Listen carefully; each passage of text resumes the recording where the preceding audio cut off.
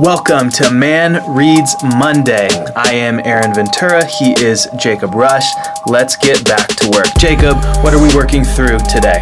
Today we're in Chapter 9 of C.R. Wiley's Man of the House, and we are finishing up Section 3, or Part 3, this is Household Economics, Household Polity. Is that right? Yep. And then we're moving to the last section here, which is Outside the House. So this is sort of finishing off this picture that Wiley's been building of the productive household, the foundations, what's inside the house, what constitutes the house, and again, sort of in these last couple of chapters with gravitas and piety, what are the virtues kind of required to enable this to function, the structures within the house that are going to govern it. And then that's going to take us into sort of the world, right? Yeah. So house is what you defend, house is what you come back to, but it's not where you end. You don't just... It's not the only thing that there is. So this chapter is called Piety, and before we talk about how he's going to talk about piety, when you think of pious or piety, what do you think of? I think of the, do you know that photo, that like stock photo of the old man with the beard, and he's like sort of got his hands. I saw this in the Naz at the Naz church. Yeah. I mean, but then I was like, oh, this is everywhere. There's like a man and a woman. There's two different pictures on. I feel like it's like a stock, and people put it on the cover of even things like, I think I've seen a Ryle book. Okay, it's a really famous painting or something. I don't know. Like a bearded guy, and he's got his hands, like the prayer hands, and piety, and it's like this devotional, or you think of pious old lady, right? You think of. And then there's a negative too, pietistic. Yeah. Right? So pietistic is almost like a pejorative, and within Reformed circles, you have even whole groups of people where you'd be called this is the pietists, and they were often, there's this whole debate in Presbyterian circles about the church's relationship to the world. And there is the argument for those who would be called like transformationists, and this would be like the Tim Keller crowd who believes the church is given to go out into culture and to transform it. Right. Then you have like really conservative like PCA, OPC guys who say, no, that's not actually the church's job. It's preach the gospel. It's more witness. We give witness, but it's administer the sacraments, teach the word. It's kind of within the church walls, so to speak. Right. And then there's this argument about, okay, you're being pietistic, you're keeping your religion just internalized or inside. It's all in your head. You're the frozen chosen. Yep. And then you have the kind of Kellerite transformationists who say that's wrong, we need to go this other direction. And C.R. Wiley, so we would be some brand of transformationists. We believe that the gospel is meant to transform the culture, actually to be a counterculture that changes the culture, that's dominion within it. And Wiley's kind of angle on this is within the household, and he's going to say piety used to be kind of the glue that the household was the glue that made society and the cosmos stay together. And as soon as you lose household piety, you're going to lose piety everywhere else. Yeah. So it's kind of like if you have a disordered house, why would you be able to have an ordered society? Right. He says that's a contradiction. You can't do that. And it's sort of we've been talking this whole time about the house is a microcosm of reality. Civil society and even the church is made up of households. And so if you lose it, right to your point, if you lose it there, then you're going to lose it at a larger scale. Yep. So he's going to say household piety, what is it for? It is for helping people kind of keep their eyes on the prize and to make sure they know that their sacrifices are meaningful. So it's hard work to be a member of a household that is productive. It's work that you're doing, and it's going to require certain sacrifices to take on that role, embrace that role, persist in it. And he says, like, unless that is connected to a bigger thing, then you're going to run out of steam. And piety is that thing that's going to keep you going. And he's going to say the household is this religious institution, or at least once upon a time it was. And acts of piety, things like worship, confession, good works, etc., actually maintained harmony in the cosmos. And you see this in even the ancient conception of the world. If you believe that, say, if there's a famine in the land, you're like, okay, what's going on? At least they knew there was a god of rain or god of sun, fertility gods.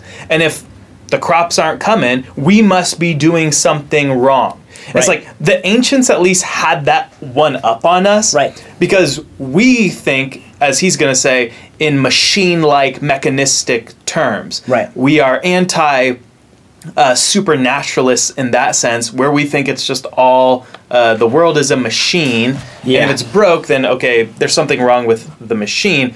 But we don't think worship is. There's something going on worship-wise. At least they knew we need to sacrifice some people. We got to get this thing turned over. Like, let's start over. Yeah, and in that sense, the pagan world is actually more in the truth than the modern world is today, because at least they recognize the centrality of worship to the way the cosmos functions, whereas we hide behind secularism and try to say, yeah, there is no connection between why there's fires in California and what people are doing in California. It's like they said, MacArthur, we're going to throw you in jail if you guys try to open up for worship, and God's like, all right, here's some smoke. Right. We're warning you. Right. Yeah. No, so I think that point about secularism is the thing. We've basically imbibed this mentality that we've cut off the inner world and the exterior world. Even Christians. So piety, right? Where mine goes is sort of like private religion, closet religion, prayer, maybe like emotions, the inner man, but there's no necessary connection to the outer, to the external. Your comment on the fires, Governor Inslee, he's Washington, right? Yeah, he's Washington. He said, we need to stop talking about wildfires, and instead we need to start talking about climate fires. Climate fires. Right. So it's this weird thing where on the one hand we are imbibing this secularity, where we are saying there is no structure, there is no correspondence between morality, ethics, and the world around us, and yet there's almost like an alternative. Again, kind of not a whether there's a God, but which. So we're going to find something else. We're going to build a different cosmos to try to explain this phenomena. Yeah, so C.R. Wiley's going to say, okay, how did we end up here? And he says, well, we divorced consciousness from the cosmos. He did exactly what you said. A religion became private, individual, inward thing. It was disconnected from all the stuff that matters. And he says, this made religion and household religion meaningless and irrelevant, rather than the central way of finding meaning in life. People now think meaning comes from where? Within us. We make our own meaning. But if you think about it, that's kind of just sad. And you have this just thirst, this desire for meaning and purpose that's in everybody. And it's like, if you don't have a God that's giving meaning and shape to everything you do, you're kind of like a guy who's playing video games, and there's all these like world building video games, Minecraft and stuff, and it's like these are really fun games because they get at your dominion impulse to build something. Right. But the sad thing is, you realize, okay, why that might be fun to do in a video game. If that's your life, without meaning and purpose, it's like, that's kind of despairing. It's kind of depressing. If you spent your whole day playing video games, building something in this virtual world, like, you can lie to yourself all day long and say that was meaningful, but we all still live here in the real world, and you didn't actually produce anything in the real world, and therefore we're trying to get meaning out of nothing. We're trying to do what only God can do. Wow. That's a really sad thing, that the unbelieving world doesn't have. I just think that's just depressing, dude. So he says there's a section here, can machines be pious? And he says meaninglessness has seeped into everything. The universities, obviously, but also the arts, politics, business, and even religious institutions. Since religious institutions were established for the sole purpose of revealing the hidden meaning of reality, this is a problem. And this is a fire quote. Some religions are committing suicide in slow motion. I just love that that phrase. Committing suicide in slow motion. That's our nation. Even ostensibly conservative religions have turned inward. They have left the world for others to define. So this is what happens when there is no meaning in the home, no meaning from God. The world becomes this meaningless place. Right. And when the church does this, when religion does this as well, they actually leave the world. They're ceding the place of giving definition to the world and failing to be the priest people that just like Israel was meant to show the nations what God, the one true God, is like. The church is meant to do that too. And when we stop doing that, people are going to be killing themselves, committing suicide, looking for meaning in all the wrong places. This is why conversations about household and about piety, even some of these things that we would peg as like cultural conversations, a lot of Christians are like, hey, back at, sort of the pietistic, leave those things alone. Yeah. Is actually why they're so important, because what it reveals what you think about reality. Yeah. And whether you've actually, like you said, seeded the ground to, and he kind of pegs the enemy here, materialism, Darwinism, and it always goes down to the reductio. If you are, if you and I are just what this, how does Pastor Doug say it? Protoplasm does at this temperature. Yeah. If I'm just Dr. Pepper Fizz and you're just Mountain Dew Fizz, and that's all we are, and then you add the idea of evolution and mechanism, you've got this hard determinism, then we couldn't help but to do these things. And you're right, life becomes meaningless. There's no higher purpose, there's no higher consciousness, you've gotten rid of a mind, you've gotten rid of God and a person, and so now we've got to come up with it ourselves. And it's like, no, this is why these conversations are so important, because it reveals whether we've seeded these conversations about household to the culture at large. Yeah, he says on the bottom of page 89, he says, households will not last if they are merely little islands of meaning in a sea of meaninglessness. Right. So it's not enough to just have a house of meaning if the rest of the ocean is meaningless. Yeah. And then he goes on this kind of aside to talk about creation as a temple. So the tabernacle is a new creation. The temples are a new creation. But what is a temple?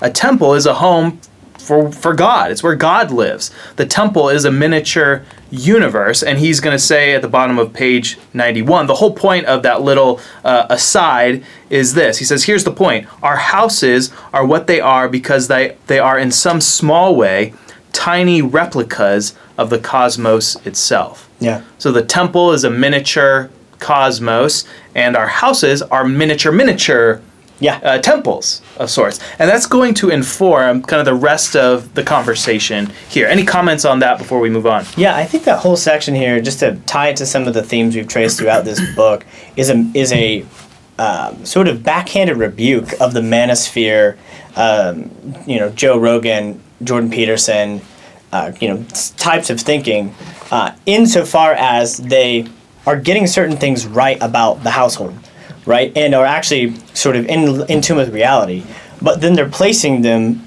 smack dab in the middle of meaningless. Right? That line was really great. The households will not last if they are merely little islands of meaning in a sea of meaningless. So say you read the 12 rules for life and you apply it to a T, and you have dominion, right, in this sort of your life and of your sphere. Great. What does Ecclesiastes say? Yeah. Vanity is vanity. Who cares? Who cares? Great. So, I saw evil under the sun. I build up my household, and then someone else comes and inherits it. Yeah. So I think that's really critical and places us at a unique, as Christians, and Christian men in particular, unique opportunity to speak to those who are reacting against feminism and reacting against the effeminacy, by also saying, hey, what you're wanting for is not going to last. And to be honest, that's kind of some of the sad thing about Peterson, is like he I think is smart enough to realize that some of this actually turns into meaninglessness in his own life. Yeah. It drives you insane. Yeah. Right. If you're a man working with no hope, it's like you're gonna go crazy. You're gonna medicate. You're gonna do all sorts of strange things and get into all kinds of addictions. This is why people kill themselves, right? Yeah. he's going to go into a section about actual architecture, and we're talking both metaphorically and really. And it's funny, this is something that maybe I got it from Wiley a few years ago when I first read this book. But I've been thinking, I actually just got this book over here. It's a big, heavy book. It's like $50. Whoa. This is The Complete Visual Guide to Building a House. And I've got another book. There's lots of pictures in here. And I just read the section on, or I'm working through the section on how you build a foundation. And this is just a really fascinating, enjoyable book. I thought this is, building a physical house, and there's stuff I'm learning about it. One of the cool things is, I wasn't planning on talking about this, but it's just so cool. Where is it? The very first section on building foundation. He says, the foundation of a house serves two basic functions. Okay, what do you think the foundation of a house serves? And this is not like I don't know who this person is. It's not like a Christian book. This is like a building manual. Yeah. It says, first, the foundation, it protects the rest of the house from the harmful effects of the soil. I was just like, whoa. This is Genesis 3, right? Well, God curses the land, the soil, the ground, and that's why God gives all these laws in Leviticus, because the land is cursed. The whole reason why there's clean and unclean animals, some you can eat, some you can't, is whether they are walking on the ground that is they're cursed. wearing shoes. Yeah. Right? Right, yeah. Yeah. Or not. It says, second, the foundation serves as a transition from the irregular surface of the land to the level, plumb, and square surfaces of the house.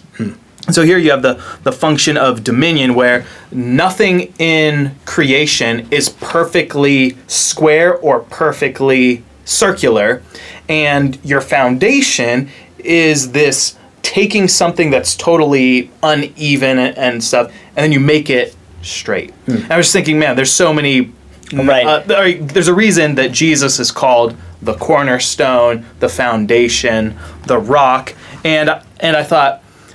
It goes on that section about protecting you from the harmful effects of the soil. It says, by holding the frame of the house off of the ground, the foundation keeps it a safe distance from the moisture, frost, termites, mildew, rot-producing fungi, and other organisms that live in the ground. And I just read that thinking, I think like everyone kind of knows that, right? Of course you need a foundation, but we don't realize that if you were to just build your house on the sand, right? Jesus talked about this. Yeah. Your house will eventually rot. Yeah. Like it's not going to last. Your house has to be built on the rock. Well. So, anyways, that's great. That's my little aside. But that's our next book. Yeah, that's our next. But my wife Ellen and I, we've been talking about if we were to build a house one day, say in 10, 20, 30 years, who knows if we ever will be able to. But I was like, I was in Budapest some years ago, and the thing about Budapest is that you have these buildings that are almost like the size of an entire city block. But there's not really like windows on the outside. It's kind of like a bunch of fortresses. So you're driving down these streets, and they're just kind of like these square fortresses, and they all have like shutters. Maybe there's windows, but there's shutters where you can close them all. And then when you go in, it's kind of like entering a castle. But this is how like all the apartments and houses are built. And let's say it's like 3, 4, 5 stories high, and that's like your apartment complex. And it's so different from how we do it here. So there, you go in and you have a central shared, like open air atrium, basically. And so everything's like inverted, where you have privacy on the inside.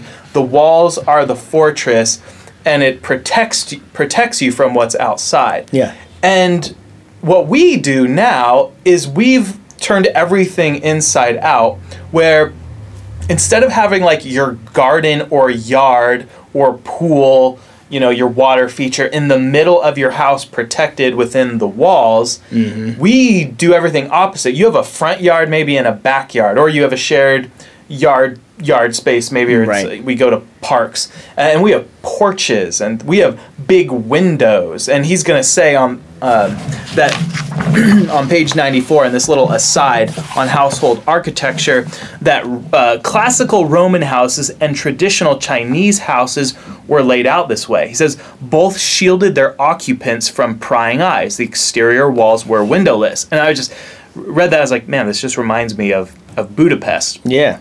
So I started looking up. I was on Pinterest because I was like, well, I don't know where to find it. So I'm on Google Images, Pinterest, looking up.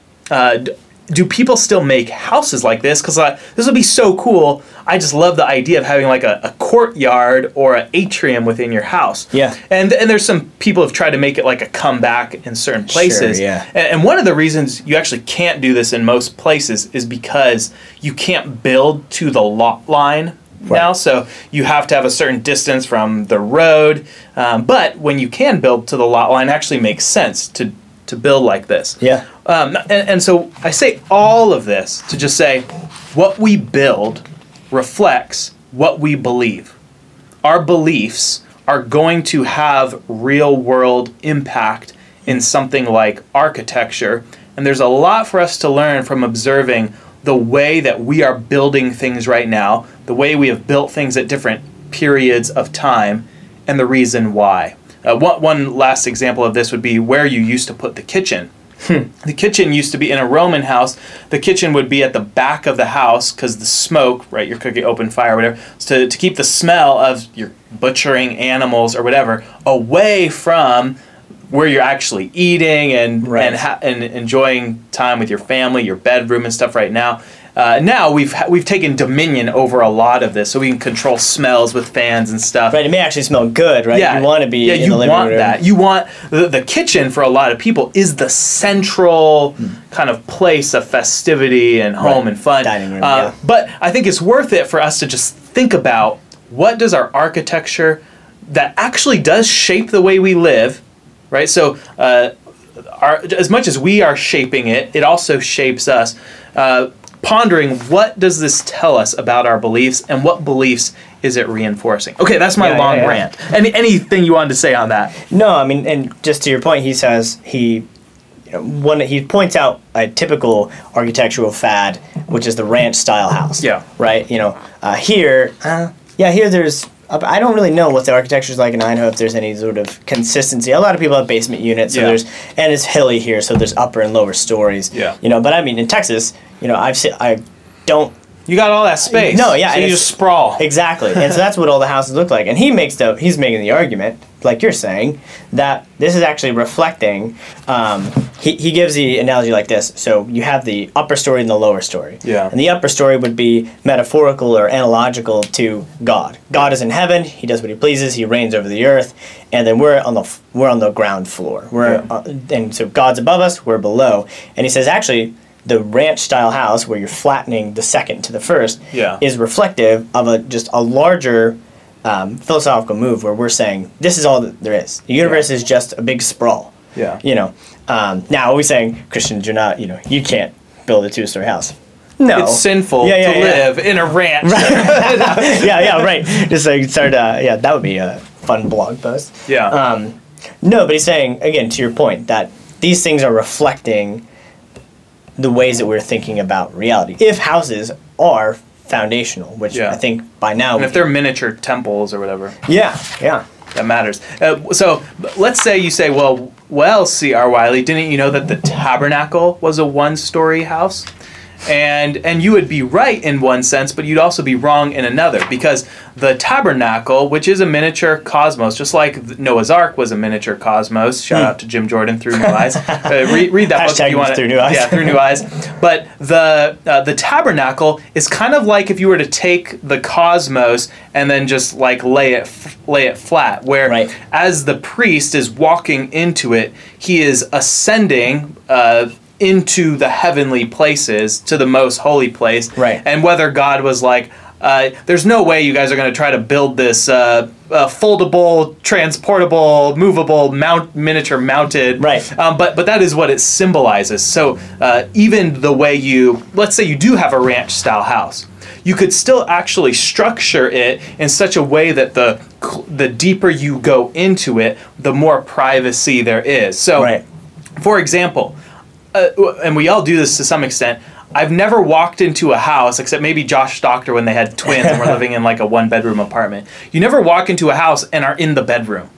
Right. Right? No, So no. even we know like, whoa. that'd be kind of weird. You don't Yeah. walk into the house and you're in the bathroom or Yeah. in the shower. So we do have some concept of privacy and personal space, and we tend to put those in the inner sanctum place. We have holy places. Yeah, and that's exactly how we should be thinking of it. And C.R. Wiley's going to say here on page 95, you play a symbolic, even quasi-sacramental role in the hierarchy of the cosmos. You are the priest of your house. Okay, so of course you could go really weird places with this, but yeah, that's true. You play this kind of quasi-sacramental role as the head of your house, where you are.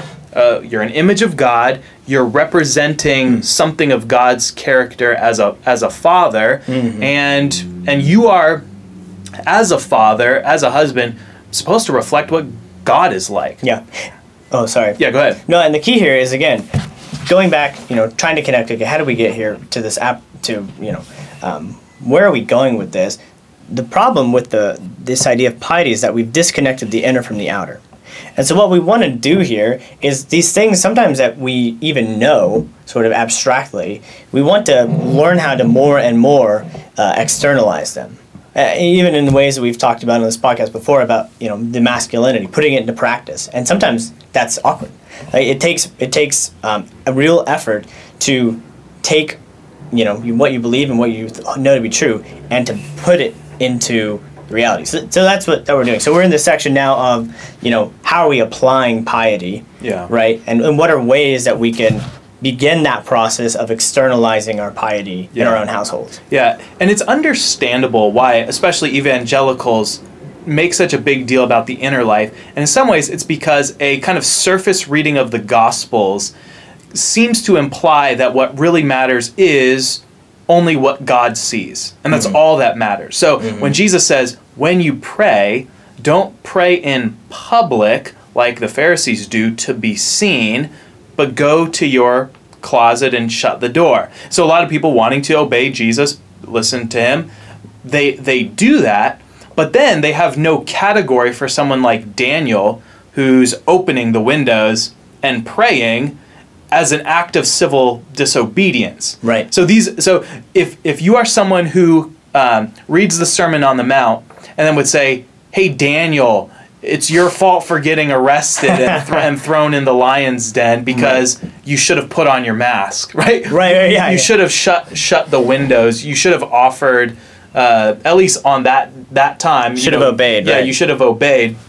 But no, the whole point is Jesus is saying, this is what matters, and you are doing it for all the wrong reasons. The Pharisees, they want to go around these long flowing robes. They want to be given these greetings. They want to sit at the places of honor. And Jesus says, woe to you for doing that. But if you look at each of those things individually, it's like there's not anything like inherently wrong about wearing a long robe. If you were, right. It'd be weird now, but right. Or having the seat at the head of the table, or by being greeted, or being called teacher, right? We give respect by calling people doctor or mister, and he's actually going to talk about titles. And so we have to be careful as we read the New Testament to not misinterpret what Jesus is saying, to make him say what this error is, that all that matters is what you do in your own mind privately. But no, that religion also externalizes itself in all kinds of ways. Yeah. He's going to talk about honor here. So we're getting to the practical kind of question of what does household piety look like. And I wanted to just make one comment on something he says on page 96. He says, piety, establishing household piety, is not something you can delegate to your wife. Not because she lacks intelligence or desire, but because in the very act of delegating it, you communicate something to your children. You say that piety is not important enough for a father to deal with directly. And I thought, okay, that's something we should ponder as husbands, or even just as anyone who has any kind of authority. What you delegate says something about what's important, and not just what's important, but what you need to deal with directly. So, and I thought that's really insightful, that it's like if your wife is the only one responsible for maintaining order, or if she's the only one doing the spanking, and if your kid grows up having never been spanked by dad, okay, there's something probably going on there, where where you might be delegating something that you shouldn't be delegating. So that's something I want to think about more, and think, okay, what tasks do I want to give to my wife, and these are deeply meaningful things, but I need to delegate them, and what things maybe do I need to reserve for myself and make the time to do. And as my son grows up and whatever other kids God gives us, that's something I think we should all need to be thinking about. Yeah, I think it really manifests the principle of like what you believe is going to come out of your fingertips. Like what you really believe, kind of what you're saying, what is important to you, you're going to be actually putting skin in the game in the action. In my White Horse Hall class, we've been chatting about, we just did faith. We talked about what is true faith, and so we kind of broke down, the basic distinction of, you've got content and intellectual assent and trust, actual, and you can have, in the kind of Reformed tradition, content of the faith, and you can even believe that it's true. But if there's no overflow, there's no trust, there's no ownership where it affects your will, then there's a question mark over whether it's true faith. And I think it's that same principle of, so if you really believe that man is king over his space, that he has a kingdom, that he is the priest of his house, and yet you're letting someone else do all the priestly duties, then you can ask that same question. Okay, you're saying it's true. You say there's one God. You do well. Even the demons believe. Like, great, you can answer the quiz. And that's, there's a lot of conversations about the machismo in Christian circles, but even, who was it, Michael Foster that was chatting about it? It talks about machismo guys as LARPing. Whereas, like, you can put a lot of talk behind and even a lot of, face to you being the man of the house. But ultimately, it's going to come down to these sort of externalized practices of religion. Just like Jesus is going to say, you give a cup of cold water to a child, you did it unto me.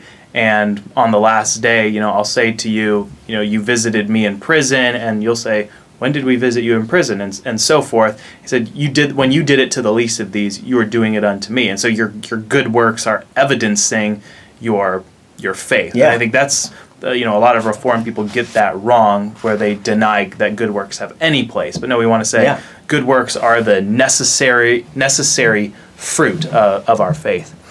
He's then going to go into, I think he's got like 4 kind of ways of establishing this household piety, and especially having honor, like having a culture of honor in your home. So he says, how do you teach honor without demanding it? That's the trick, right? So God demands to be honored. He's, the first commandment is, you have no other gods before him. He's the highest thing. And the 5th commandment, to honor your own parents, he says is kind of the hinge between the first table and the second table, and it kind of is that middleman command that informs loving your neighbors. And so he says, let's say you need to teach honor without demanding it of your children or your wife or whoever. And this also reminds me of our conversation about gravity. It's just like, how do you develop gravity?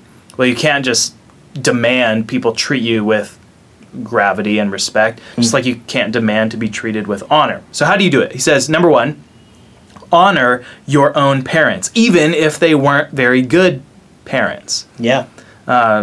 You take care of them, you're grateful for what good things they did do, and insofar as you're able, you cover their sins, you cover their transgression, you cover them like Noah's sons covered him when he was drunk. The second thing you do is honor your wife. And he says, keep in mind that since she is your body, her honor reflects well on you. So it's like, if you dishonor your wife, you are dishonoring yourself.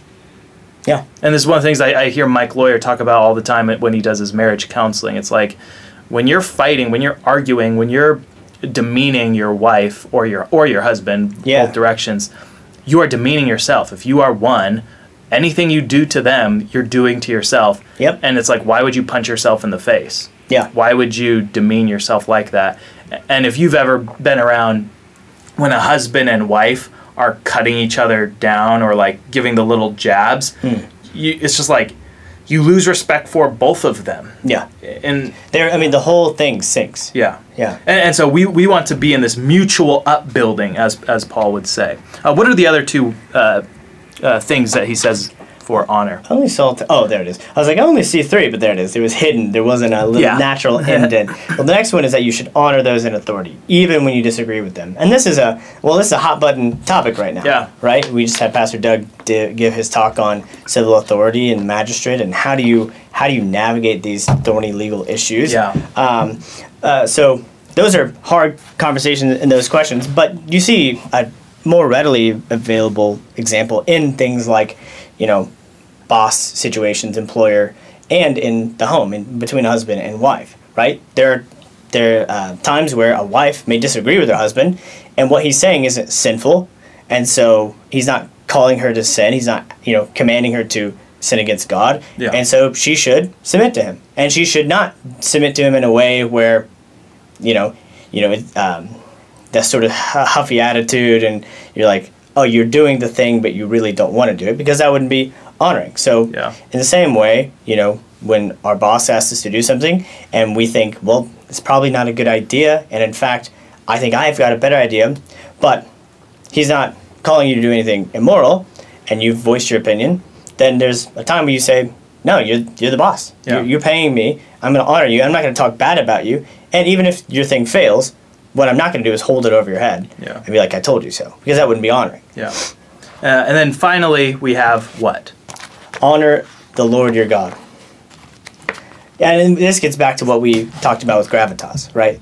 In the same way that we gain gravity by ascribing the ultimate authority to God and coming into his orbit, we sort of gain that honor when we honor God in our household. And that's the whole point of us being priests of the house, is that we are not protecting in a sort of puny sense, like God needs to be protected, but we are honoring his name as holy. We're honoring him the way he's deserves. Yeah. He closes with maybe the most interesting and probably controversial section. I was thinking, if I posted or some of these quotes on Instagram, on Facebook or Twitter, I would maybe lose some friends over it. And so he's going to start with some that maybe are more acceptable. He says, you need to institute and guard symbols of authority. And he says, you must insist on titles. So he says, Dad is acceptable. If the world manages to get on its feet again, we may see a revival of father. All other adults should be ma'am and sir. I really like this sentence. He says, your children graduate to first names with grown-ups when they can vote, drive, and serve in the army. I love it. Classic. So yeah, that's kind of his policy, and we could maybe say we differ with him on some of that. But there is something to this, right? Yeah. Being called Mr. or Sir. So I appreciate when I go to a classical Christian classroom and they call me Mr. Ventura. Yeah. And I think, okay, this is the culture of honor. And even if they don't mean it is meaningful to continue to use that title. And when you jettison the title, you're kind of cowing to the spirit of egalitarianism at times. Hey, dude. Hey, bro. Yeah. Right. And everybody is the same. Yeah. There's no distinction. Right. So this helps. So titles, symbols. So I like this is why we want to call people with their titles. At the same time, Jesus says you should call no one father, call no man teacher. So there's a sense in which we need to guard against the emptiness of using titles for sinful purposes, but while still honoring our father and mother. Or Paul called himself, I am an apostle. Right? There's a special distinction for him. Then he gets into some other more interesting things. He says, you need to create separate space and time that signifies your office. And I like this. He says, you need a chair. Well, maybe he doesn't say you need a chair. He just describes that he has this vaulted ceiling. And this is great. When we interviewed him, he actually showed us pictures of this really cool. And it's pretty dope. Yeah. Like, it's great. Yeah, so I would put some respect on it if I walk in. I'm like, wow, this is sweet. Yeah. So it's kind of this central even section of the home. You can't ignore it. Yeah. He says, I crowned it by putting in a large leather chair. Everyone knows this is my office and that this is my chair. I have other chairs in the house, the one at the head of the table, for example, and another leather chair by the hearth. Here's something that just occurred to me as I'm writing this. I have never walked in on one of my children or even my wife sitting in one of my chairs. And I don't recall ever telling them they shouldn't. They just don't. Wow. And Sean and I were actually talking about this before we were recording, and he actually mentioned the same thing, that even his dad had kind of this just little desk. It was kind of off in the corner, and that's where he would do some of the business, bills, stuff like that. And there's just this intuitive sense of, that's dad's chair. That's dad's chair. Yeah. I don't sit there. Mm-hmm. And it reminds me back to Noah again. So it says, who's the one that uncovers his nakedness? Is it Canaan or Ham? It's Ham, his grandson. His grandson is Canaan. Yeah. So there's debate over what exactly was the sin that Ham committed, because it just says Noah got drunk in his tent, and Ham went in and uncovered his nakedness. Right. Now, some people are like, did he just look at him while he was naked? Did he sodomize his dad? And I tend to think what he actually did was had sex with his mom. Right. And this is because in Leviticus, when it talks about, it uses this exact same language of, you shall not uncover the nakedness of, and it says, you shall not uncover the nakedness of your dad. Yeah. And it's referring to having sex with your mom. So this incestuous thing. But it's not just about that's gross. What it is the garment, your clothes, is a symbol of your office. Right. It's a robe of office. Just like Joseph was given a special robe that assigned his office that was different from his brothers. So what Ham was actually doing was usurping the office of his father. And you see, this is what Absalom does when David leaves Jerusalem, and he leaves his concubines behind. And what do his bros tell him to do? You need to go pitch a tent on top of the, where everyone can see, and you're going to go into all of your dad's concubines. Right. It's not just because, the concubines are hot and I want to have sex with them. No, it's a symbol it's a power play. And so similarly, we want to have these boundaries, and you would so a kid who wants to rebel against his dad, what is he going to do? He's going to go sit in his dad's chair. Right. Just like it would be disrespectful if I'm sitting in Pastor Doug's chair in his office, and I'm just sitting there with my feet up on the table. What am I connoting? Oh, this is my space. I just pick up my feet like I want it. You're disrespecting the office. Yeah, you're disrespecting the office. So I think we all have some sense of this, and we want to recover some of that. He's going to say this is kind of the mystique of it. Yeah, it's a type of sacred space too, right? Yes. Obviously, and analogously, because again, we are, lowercase g gods, right? We're many. We're made in his image, and so the office is tied together with that idea of space. Yeah, and if you think back to the tabernacle, what do you have in the most holy place? You have a mercy seat, a place, a throne, a chair to sit in. Lastly, we'll end with this section. He says, you also must become inaccessible on a regular basis. He says, to inspire awe, you must do this. Even your wife should ask permission to enter. I recommend using the time for scripture or great books, or even planning the day. Okay. So this is where you may disagree? So I was thinking about this, and I have to say I'm not quite sure if I agree with C.R. Wiley. So I agree with the principle of there's a time and a place to be inaccessible. I think we should have private spaces, just like you have your bedroom is a private place, and you probably should have a lock on the door so your kids don't accidentally walk in on you to protect you. and maybe to especially protect your children from ever even seeing that, right? Yeah. Who would want to ever walk in on that? Yikes. So there is something about being scarce. Yes. He's gonna say, and here's kind of my take on this. This is my governing principle as I'm early into fatherhood and being the man of my household. I pray, and I take this as my job, is to reflect what God the Father is like to my children. So I have to think, how does God the Father act towards me, his son? How does God the Father treat Jesus, his son? Because I'm connected to him. And there's a certain sense in which God is in heaven and I am on earth. So let your words be few. So that's a proverb. And there's also a sense in which through Christ, in Christ, we have access into the most holy place. We can come in.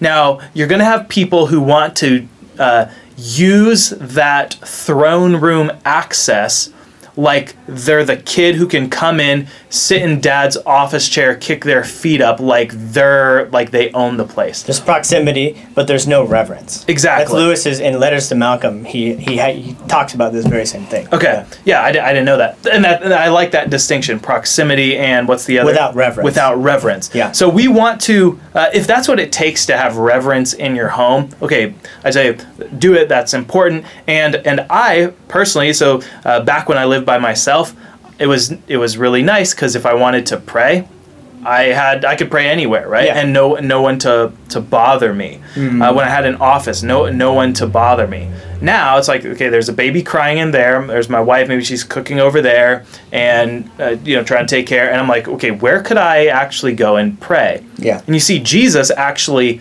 fleeing the crowds, leaving his disciples. Why? So he could be inaccessible. Yeah. To go and talk to his Father. And so I'm getting ready to move in a couple weeks, and one of the things I'm really looking forward to is there will be a extra bedroom where we can put workout equipment, stuff like that. But I'm mainly looking forward to using that room as my time to pray in the morning without the noise of and have that kind of private space. So I think that's kind of my guiding principle is I want to reflect what God the Father is like, and in order to do that, I have to have a really clear biblical understanding of how God treats me. And then the same thing with now towards my wife. I'm not my wife's father. No, I'm her husband. And so I ask the question, how does Christ treat the church? Yeah. And that's my governing principle for if God gives us a command, I got to go do it cheerfully. And there's a sense in which if I give my wife a command, I want her to go do that cheerfully. Yeah. And the same thing. There's the closest of proximity there. You're one flesh. But there also needs to be reverence and honor. And the way I get that from my wife is not by demanding it, but by honoring God, praying together, leading the home, but also by honoring her and respecting her space as well. So if I want her to ask before she comes in to the room, I also ask in certain times. Where or let's say some people want to have more porous boundaries in the relationship. Well, you can erect walls by even you asking, is it all right if I go do this? And you're teaching them to do the same back to you. So that's my take. Do you have any other opinions on this? Yeah, I mean, so I think that's really good, and I would agree. Whether or not the application falls down to, you have to be inaccessible, right? It'd be because on one level, all he's simply saying is there needs to be this, again, separation that's very present in the culture of the household, right? So he doesn't say, go to your office, lock the door, and if your kids are banging on it, you ignore them, right? So he doesn't say that. At the same time, I think, cashing it out in the overlying? Over or under? Either way. I think they would both mean the same thing. Underlying or overlying. Principles of sacred time, sacred space and sacred time. Yeah. And one of the things I was thinking about, because he says, I use that time to read scripture or to plan the day, and that sort of thing. I think that's a key principle there, is just as the man is sort of responsible for cultivating the privacy, the inner sanctum, that sort of, as you're moving in and in, you're moving closer to piety. So he also needs to not be led around by the pace of his family. Yeah. Right? So he's the one setting the pace, the time, the clock for his family. He's not just sort of being pulled around by what their family are doing. Because, again, he's called to lead them. He's called to, I like that analogy, just set the pace. He's called to be the one who's orchestrating and organizing and setting the trajectory for the household. Yeah. And so whatever way that looks like, kind of what you're saying, if it's you've got a separate room, or you're at work, you're at your office, and you're taking dominion not simply of this physical locality, but also the time of your family. I think you're in line with what he's saying. Yeah. Maybe one of the best things I did during my courtship with Ellen was we just kind of had this rule that if we had not spent time in the Word, time in prayer, we wouldn't spend time together. And that was something that I imposed. So I wanted her to be growing in a relationship with God, because I believe that unless that was happening, our relationship is not going. So I was teaching her in our courtship what was most important, and I was making very clear to her that not only is God way more important than she is, God is way more important than I am. Mm-hmm. And so I just created this rule, and that's one of the things I advise a lot of guys who are courting or trying to win a girl is you need to be challenging her to be growing, but you're also saying that you are not the biggest thing in the world. Yeah. Right? Neither you nor her are sufficient to hold the weight of the household. You need something bigger. Right. And so by ascribing and both holding to something bigger, God, honoring Him over one another, that's the alignment that puts everything else in order, and that's how you have piety. I think in the home. Good. All right, we'll close with that. Jacob, what should people do this week? Well, whatever people do this week, they should get that wisdom and they should build that house. Build that house. Peace.